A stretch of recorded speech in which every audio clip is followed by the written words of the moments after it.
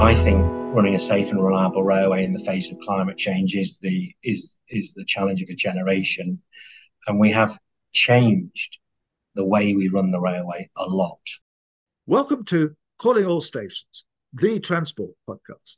I'm Christian Walmart, a writer and journalist who has specialised in transport for the past 30 years. And in every episode, we seek to bring you up to date with the most engaging stories and interviews from across the world of transport. And with me is my regular co-presenter, Mark Walker, who has spent decades studying policy developments in transport. So, Mark, what have we got today? Hello, Christian, and hello to our listeners. Our featured items today are an extended interview that you've recorded with Alex Hynes, who's the Managing Director of Scotland's Railway. We also have a piece on the issue of e-bike hire schemes and how these are changing and affecting life in our cities. And then we'll finally turn to look at further developments in relation to HS2 and a possible private sector initiative to get the project back on track. Calling All Stations is the transport podcast for the whole of the UK. And we're always keen to understand initiatives that are being taken in the nations and regions of our country. This is why Christian has recorded an extended interview with Alex Hynes, who's the Managing Director of Scotland's Railway, to see what initiatives are being taken by the railway industry north of the border and what lessons might be learned for the rest of the United Kingdom. With me is Alex Hynes, the Managing Director of Scotland's Railway. And I particularly wanted to talk to him because of the experience in Scotland of integration, because Alex actually works for both Network Rail and ScotRail, and also the fact that Scotland has a transport strategy. And I was wondering whether there are lessons for a future Labour government about the way that things are run in Scotland. So welcome to Calling All Stations, Alex. And let's start with that precise point, actually. You know, what your job is, how it came about, and how it's working out.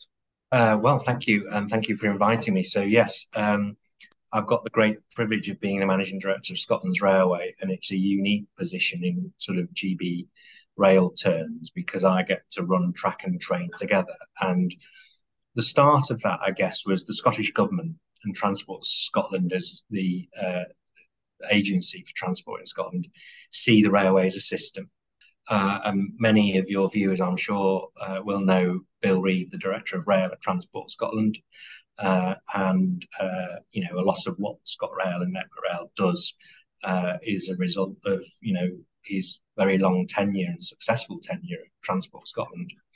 So back in 2014, when the previous ScotRail franchise was contested, Bellio bid a deep alliance between track and train, bid an alliance managing director, so one person to oversee both. And that arrangement started in 2015. So the initiative came from Abellio, did it? Abellio and Network Rail right. Decided to enter into an alliance agreement with each other as part of Transport Scotland procurement, and Transport Scotland chose Abellio as the successful bidder. And I wasn't around at the time, but I understand that one of the things that Transport Scotland really loved about Abellio's bid was the fact that there was a deep alliance and one person to oversee track and train. This is about the same time that there was an alliance at South West Trains, wasn't it? Which was not entirely successful, actually, which is interesting. Yeah, that's right. And certainly, Tim Shoveler, he and I met when I got this job to extract the maximum learning from that experience, what worked and what. He was the boss of South West Trains at the time, yeah. Yeah, and the alliance when they put it together with Network Rail. So I arrived in Scotland in 2017, which was 6.5 years ago, and so I was appointed by Network Rail and Abellio to run the ScotRail alliance. And then when Abellio ScotRail ended, and the Scottish Government chose to nationalise ScotRail, it was decided by the Scottish Government and their arm's length body Scottish Rail Holdings, who are now the owners of ScotRail and indeed Caledonian Sleeper, that we should keep the alliance between track and train and indeed keep one person overseeing the delivery of both Network Rail Scotland and ScotRail. So it's kind of become the way we work now.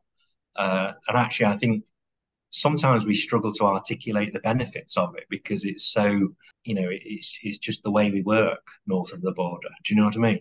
It's completely different from the way south of the border, but it's obviously it's become the norm. And so, tell me how it works. Because, for example, one of the questions is, if you want to make changes into the timetable or some infrastructure, where do these decisions come from? Where do they start? Well, as you quite rightly pointed out, Scotland has a transport strategy. And in that strategy, it sets out a hierarchy of modes with, private car at the bottom, that's bad. Walking, wheeling, and cycling at the top, that's good. And public transport being in the middle. And the transport strategy is designed to achieve certain aims of the Scottish Government. So, for example, to reduce inequalities, to promote inclusive economic growth, to take climate action, for example. So everything we do with the railway in Scotland, whether that's in ScotRail or in Network Rail Scotland, is designed to deliver those objectives which are set out in the transport strategy. So, I always say we're more than a railway, yeah? Because what we're interested in is what railways do rather than, the rail sleeper and ballast and trains and all that good stuff. So one of the things, obviously Network Rail manages the infrastructure and ScotRail manages the operation of the trains. But, how many things can you change in UK rail without actually getting track and train to work together? Answer, not many. And therefore, we have an exec in Network Rail Scotland and we have an exec in ScotRail. But, every 4 weeks, I chair a joint executive meeting of all the Network Rail Scotland directors and all the ScotRail directors. So if there is something happening on our railway which touches both track and train, we discuss it there. If it's only about ScotRail, if it's a discussion around ScotRail's IT policy or, Network Rail's people strategy, we don't discuss it jointly because, frankly, we don't need to. But if it's about the management of the railway system, we tend to work together and meet together and decide together. And what that helps is when proposals go forward to Transport Scotland, they represent the views of railway management across the track train divide. And we believe that means we make better decisions more quickly. Well, I've always been a supporter of integration, and it was one of my reasons why I opposed the style of privatization that we got in the 1990s. But there must be tensions within this sometimes. Is there stuff that doesn't work as well as maybe the system south of the border, or would you advocate that this is definitely the way forward for any future railway in south of the border? So, well, the first thing to say is it's not perfect, but we would argue that if you look at what we deliver for our customers, we tend to benchmark better than other places. So if you look at customer satisfaction or revenue growth or train service performance, the things that people really care about when it comes to a railway, we're generally, industry leading in this space. So what matters is what works, yeah?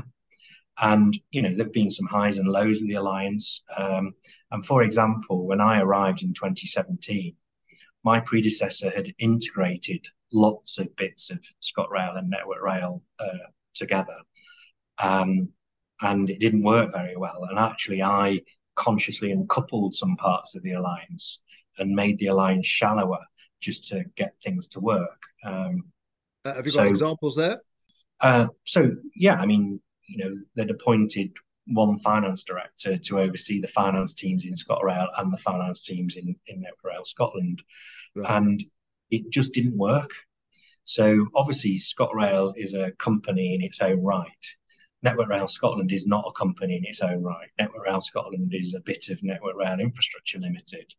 And of course, we have this fragmented rail industry, and quite a lot of the money flows between the parties are actually regulated. So even if we wanted to change how we move money between track and train, actually we can't. And the other thing is, of course, Scotland's not an island, never will be. So one of the key things that we believe enables track and train to work better together is alignment.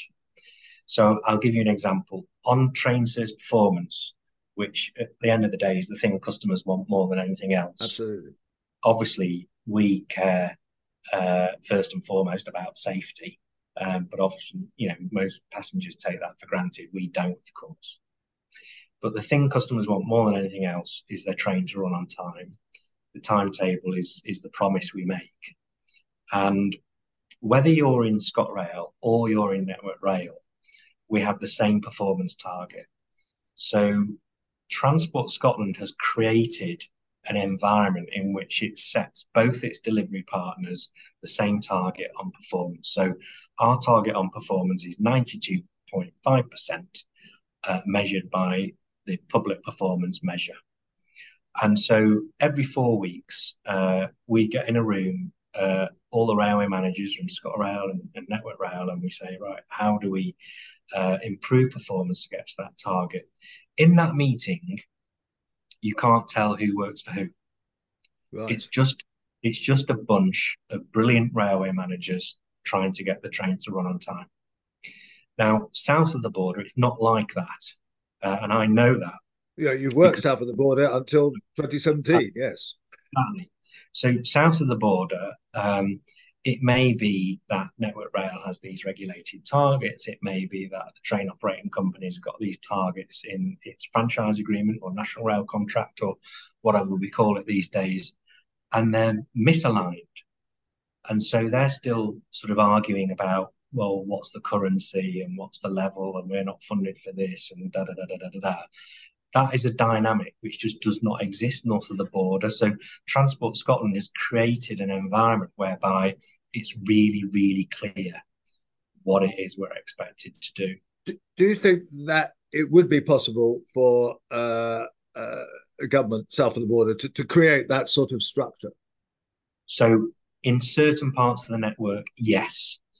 Where there is a high degree of overlap between track and train, yes. So if you think about Anglia, Kent, Surrey, Sussex, Western, Wales, yes, it would be relatively straightforward to set aligned targets. Where it becomes much, much more difficult, obviously, is East Coast Main Line, West Coast Main Line, where it's always going to be a busy multi-user railway.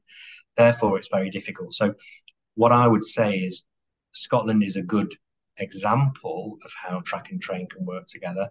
It's not necessarily a template which can be rolled out everywhere, but it is a relevant case study for those parts of the network where there's a high degree of overlap between track and train. Yeah, you've highlighted kind of, as it were, discrete bits of the network there that are kind of clearly identifiable, whereas the East and West Coast main lines and probably the Midland main line as well, there's so many different companies using those lines and so many different types of services that it would be difficult to do that. But it might be feasible, but I can see that it would be difficult. What are the progress that you've made in Scotland? What are the kind of good aspects? Because obviously you've lost passengers as a result of COVID. I think you're getting back there, but yeah, what are the successes? For example, you've had some reopenings. You've got an electrification program. How are those progressing? Well, I guess there's today's railway and then there's tomorrow's railway, isn't there? So if you look at today's railway, performance on the railway in Scotland is improving. As a result, our customer satisfaction is at record levels. Obviously, we've been industrial action free since March of last year when the dispute between RMT and Network Rail was resolved. And I must admit, as a railway person, that's great because it allows us to get back to running, the basics of a railway and delivering for customers. And obviously, it's good for our people as well. So, customer satisfaction with ScotRail services is 91%. It's the highest on record. Right. And one of the most exciting things about that is we know we can make it better. So, we want ScotRail / Scotland's Railway to be the best, railway in Britain. We're also, and ScotRail has been for the last 2 consecutive quarters, the fastest growing train operating company in Britain, if you ignore the Elizabeth line, which I am. And that's a special case. If you've got a spare 16 billion, you can build one. But yeah, so we're industrial action free. Train service performance is relatively strong, although we can always make it better. Customer sat is at record levels, and guess what? Customers are voting with their feet. We're also doing loads of work around marketing, around revenue protection, investing, etc. So actually, we're performing and trading really, really well, and that's a massive. You've got an experiment about peak fares, haven't you? Of kind of not having peak fares. Can you possibly explain to our listeners that, because that's quite innovative? Yeah, of course I will. So anyway, the performance of the railway, I think, is massive credit to all the folk at ScotRail and Network Rail Scotland. Yes, you're absolutely right. So obviously, Scotland has some of the toughest decarbonisation targets in the world, net zero 2045.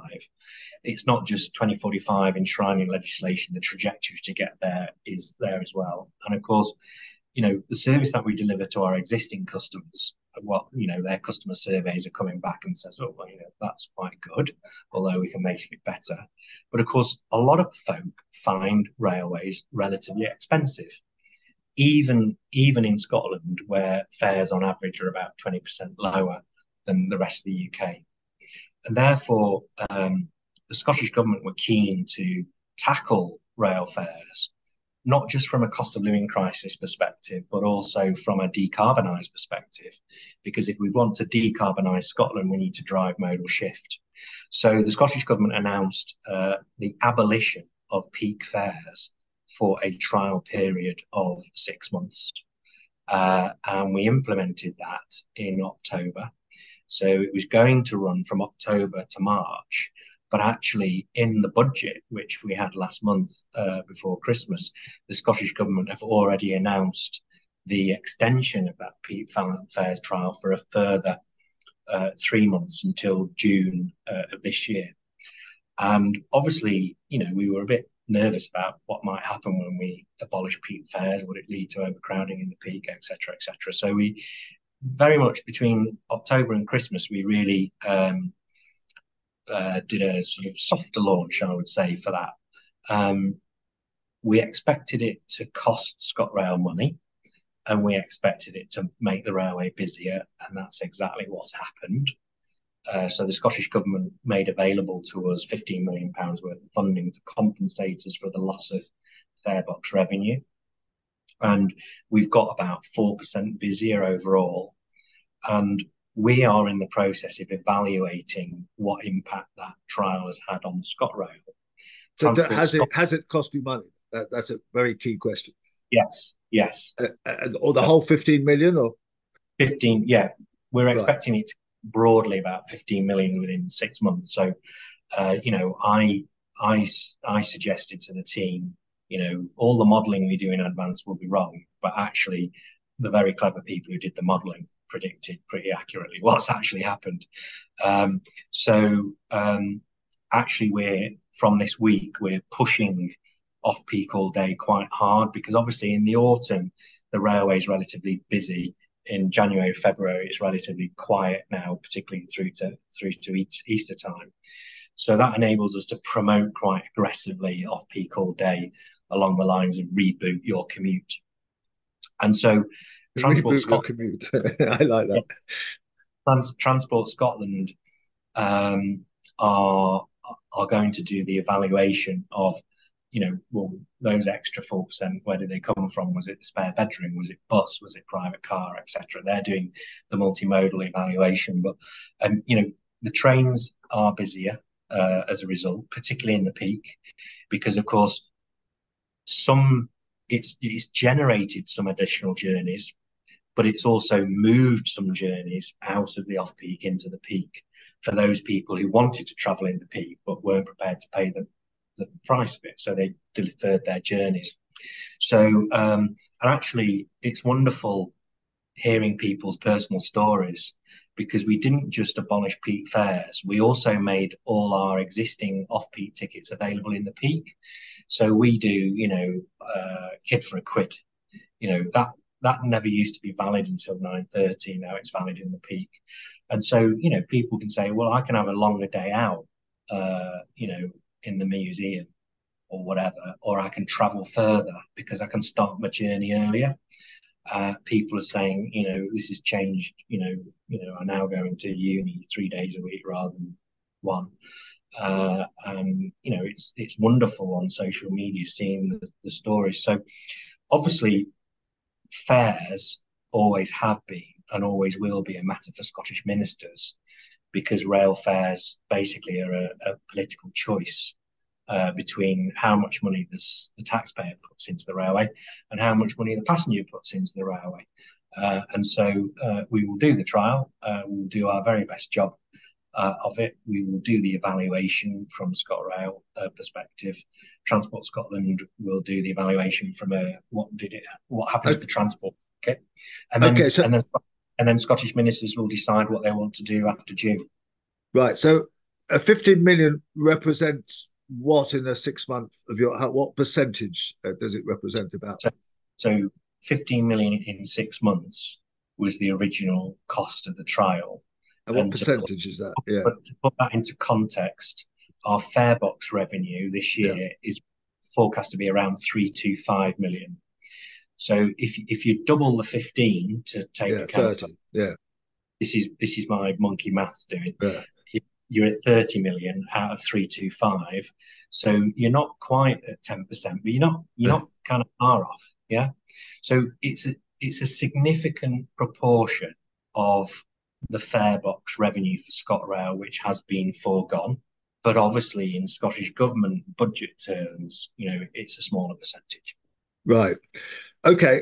Look, this is great, Alex. But we can't get away from this interview without talking about climate change and the impact that's had on the railway. You've had some more landslips, I think, recently.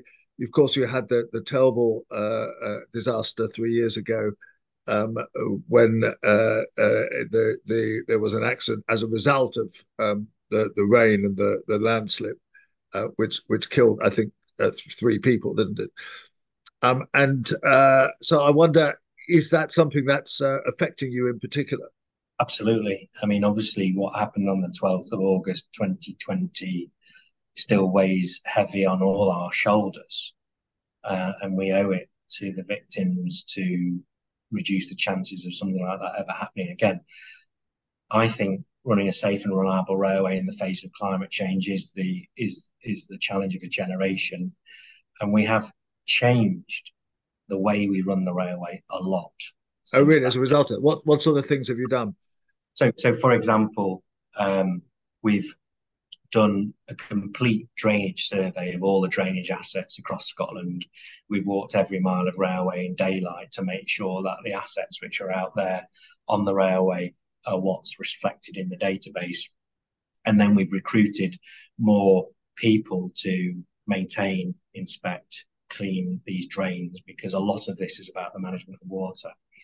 We now apply precautionary speed restrictions far more often than we used to do to keep staff and customers safe.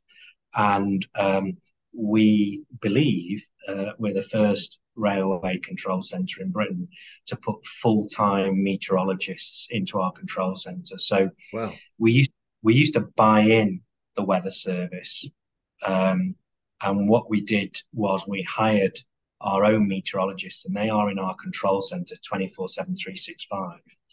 And whether the weather is adverse and extreme or the weather is good, what they're doing is they're learning.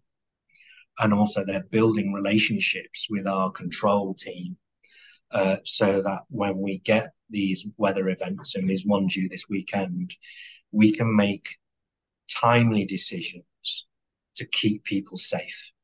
So if you look at what happened in October, where we had 2 red weather alerts in a week, so we made decisions to suspend service on some parts of the network.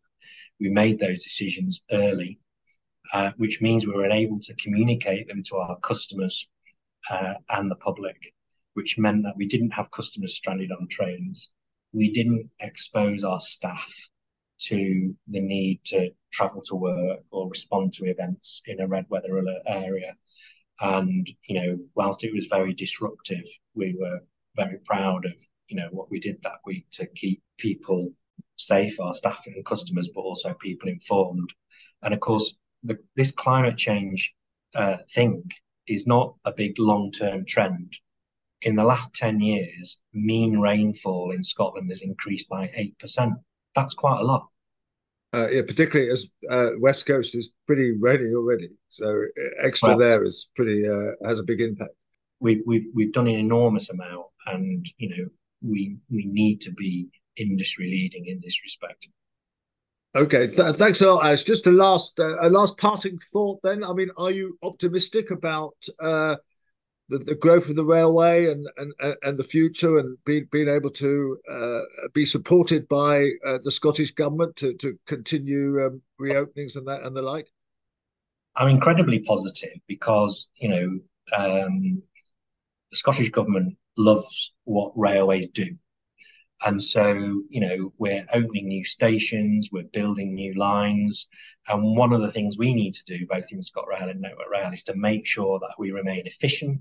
So the Scottish government continue to invest in the railway. So, for example, we're electrifying the railway between Glasgow and East Kilbride, and we're doing that efficiently. We can build new stations in Scotland for £15 million a pop. And we're opening 2 new stations this year, and of course, in June this year we'll be launching a new service on the Levermouth branch, which will really change the life chances of everyone who lives in that part of the world, and hopefully create an area where people are more likely to live, work, study. We're connecting a bit of Fife to the capital, and it's brilliant to be part of. Right. Yes. I mean, one of the things that prompted me to do this interview, in fact, was the story I told you about, the fact that I was in a suburban station in Glasgow at kind of 10:30 at night, and took a train into Queen Street. And of course, there was nobody on the little station. But there they were, your revenue protection people, at kind of nearly 11 o'clock at night, demanding my £2.50 to pay my fare, which I was really impressed with, because, on the network in England, much of the time you never get asked for a ticket, and I've gone from Liverpool to London without even being ever asked to show my ticket, and that's because of the problems over the revenue collection, the revenue going to the Treasury, and the costs coming out of the Department of Transport. So you're clearly integrated there in a way that I think there are a lot of lessons to be learned. So thank you very much for the interview, Alex, and good luck in the forthcoming months and years. Thank you. I'm delighted to hear we got your money. Thank you very much. Yeah, absolutely. By £2.50. Well, I did find that absolutely fascinating, Mark, because there's quite a lot of initiatives that have been taken in Scotland that perhaps might point the way to what a future Labour government might do for the whole of the UK. Do you think that some of that is translatable through to the rest of the country? I think one of the really interesting points you identified early on was the fact that there is a transport strategy in Scotland. And there are similar efforts being made in terms of establishing a transport hierarchy, a sort of hierarchy of sustainability by the Welsh government as well. But we don't really seem to have anything like that in England, even in the individual city regions of England, although I think some of the metro mayors and possibly the Mayor of London are trying to move in that general direction. So to me, that was one of the first interesting points that came across was the idea of a strategy. And then, of course, a central feature of your interview was this idea of the high level of integration in terms of management and decision making between the people operating the passenger trains and the people managing the infrastructure. Though, of course, you highlighted in the interview with Alex and in the interview with Tim Shoveler in a recent episode of Calling All Stations, how this actually brings with it sometimes its own problems. So we've been talking about the fares experimentation that's going on within Scotland's railway, but there's a bit of experimentation that perhaps you could call it that has been announced in the last few days, Christian, on one of the key Anglo-Scottish routes. So that's the LNER service between Edinburgh and London King's Cross. You've been trying to understand what's going on here. Yes, it's not easy because this is very radical stuff. So they're trying to replace the current fare system with three fares, just three fares. So there will be advance, which you'll buy obviously for a specific train. And now the problem with that, of course, is that a lot of the cheaper ones go quite quickly, and we don't know how many advance tickets there will be. Then there's something called semi-flexible, where you'll buy a ticket, but you'll be able to use it for any train within 70 minutes, presumably either way, of the journey for which you have bought it. And again, we don't really know how much those will cost, and they will change according to the busyness of the train that you've kind of aimed at, as it were. And then there's a third system, which is any time, which is terribly expensive. It's nearly 200 quid between London and Edinburgh, rather than the £87 that you get off-peak return at the moment. So that does seem to suggest that lots of people are really paid a lot more. Now, they've put this out, and remember that LNER is one of the government kind of run franchises. And they've suggested that this is a simplification and people will benefit and so on. But it seems rather more than a simplification. It seems to be kind of increasing lots of fares surreptitiously, and it's somewhat the opposite of what's happening in Scotland. So, but watch this space, Mark, because I suspect there's been such a furore about it that these fares, which are supposed to come in on February the 5th, so very soon, may well be subjected to some change or development between now and their introduction. Christian, I often think of you as Britain's keenest cyclist, but there are some forms of two-wheel transport that are giving you a bit of cause for concern. Indeed, and this is the e-bike hire system. Lime is the kind of main company involved, but there's others called Human Forest and Tier and whatever, operating mainly in the big cities, especially London, but also other big cities. And they tend to flood their area with these e-bikes, which are sort of reasonably expensive, actually. I mean, you can easily tot up 10 or 12 quid on a 4 or 5 mile ride. And there are kind of season tickets available, but nevertheless, it's not exactly cheap and it's commercial. But the trouble is that there's some issues about this. First of all, that sometimes the companies seem to actually put in so many bikes, and lots of these then get abandoned. They're dockless, so they're not like the Santander bikes in London. You could just stop where you want and leave them. And there's actually one lying on the pavement outside the house now as I speak, and I live in a residential area of Islington. And this has caused quite a lot of anger, particularly in central London, about people tripping over these and getting in the way. And they're presented as green. They're presented as, this is another form of sustainable transport. But actually, most people using them were either cycling before or walking before or using public transport. There's not many car users transferring over to them.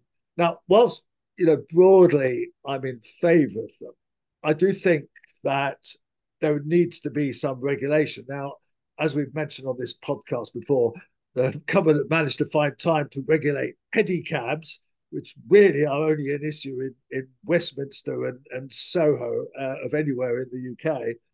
But they haven't actually looked at the issues of e-scooters, which are still illegal apart from in the trial areas, although I think the police have stopped confiscating e-scooters as they did at the beginning.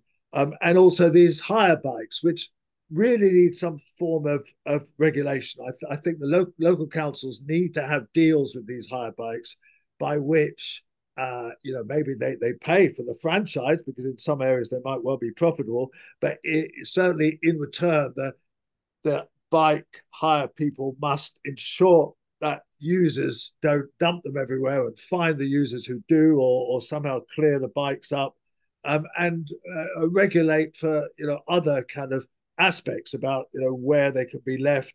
And indeed, in some areas they are beginning to provide parking spaces for these bikes, but that involves taking away parking spaces for cars. I'm not adverse to that, but the problem is that car drivers might start arguing about it. So there's a big issue here. There needs to be a debate about the future of these things. And again, the government has been totally remiss in not kind of pursuing issues about this, and instead has focused on pedicabs. And so it is something that needs to be looked at. It's potentially a useful form of transport, but not kind of if it's going to cause our pavements to be littered with kind of collapsed e-bikes that people trip up over. Here's Christian's final thought from the departure lounge. Well, it's not surprising that HS2 is not going away. And there's a couple of aspects that have come to the fore in the past few days. First of all, there's an amazing initiative by the mayors, Tory Mayor Andy Street in Birmingham, West Midlands, and the Labour Mayor of Manchester, Andy Burnham. The two Andys have got together and said, can we attract private sector investment for HS2? And they're actually apparently going to have a meeting with Mark Harper, the Transport Secretary, about this. Now, I am slightly skeptical. I mean, Eurotunnel, that the tunnel was actually privately built, but there was a lot of government support behind it in terms of the train paths that were sold off and so on. And really building infrastructure with entirely private sector money is unlikely. Now, whether they did actually look at some sort of PPP, PFI deal, private finance initiative deal for HS2 right in the early days, and they rejected the idea. So whether that is feasible to revive it, I'm slightly doubtful about, but nevertheless, a good initiative. But there's a contradiction here, because meanwhile, Mark Harper has announced the fact that the safeguarding for what is known as Phase 2A, which is railway people call the Stafford Bypass. I mean, the section of track between Handsacre, north of Birmingham, and Crewe. And this is the government has now said, we're not going to safeguard this anymore. We'll allow the land to be sold off. In fact, I don't think that any land could be sold off between now and a general election. It's a complicated issue and so on. But nevertheless, it sends a signal to people that this project is entirely dead. And yet, on the other hand, Mark Harper's ready to meet, not least because one of the mayors is Tory, is prepared to meet these mayors and talk about private sector involvement. So, watch this space. So it's an exciting kind of area to kind of keep on. I mean, there is a big problem about what do we do about the remaining bit of HS2 that they're building, what I've called the Acton to Aston shuttle, which is not going to be a very useful railway. So, something has to be done, but what it is, who knows? Calling All Stations, the transport podcast with Christian Walmart, is produced by Cogitamus Limited, a leading provider of public affairs consultancy services in the sector. We hope you've enjoyed this episode. If you have, please consider giving us a 5-star rating with whichever platform you use. Do also follow us on X, formerly known as Twitter. Our handle is @AllStationsPod.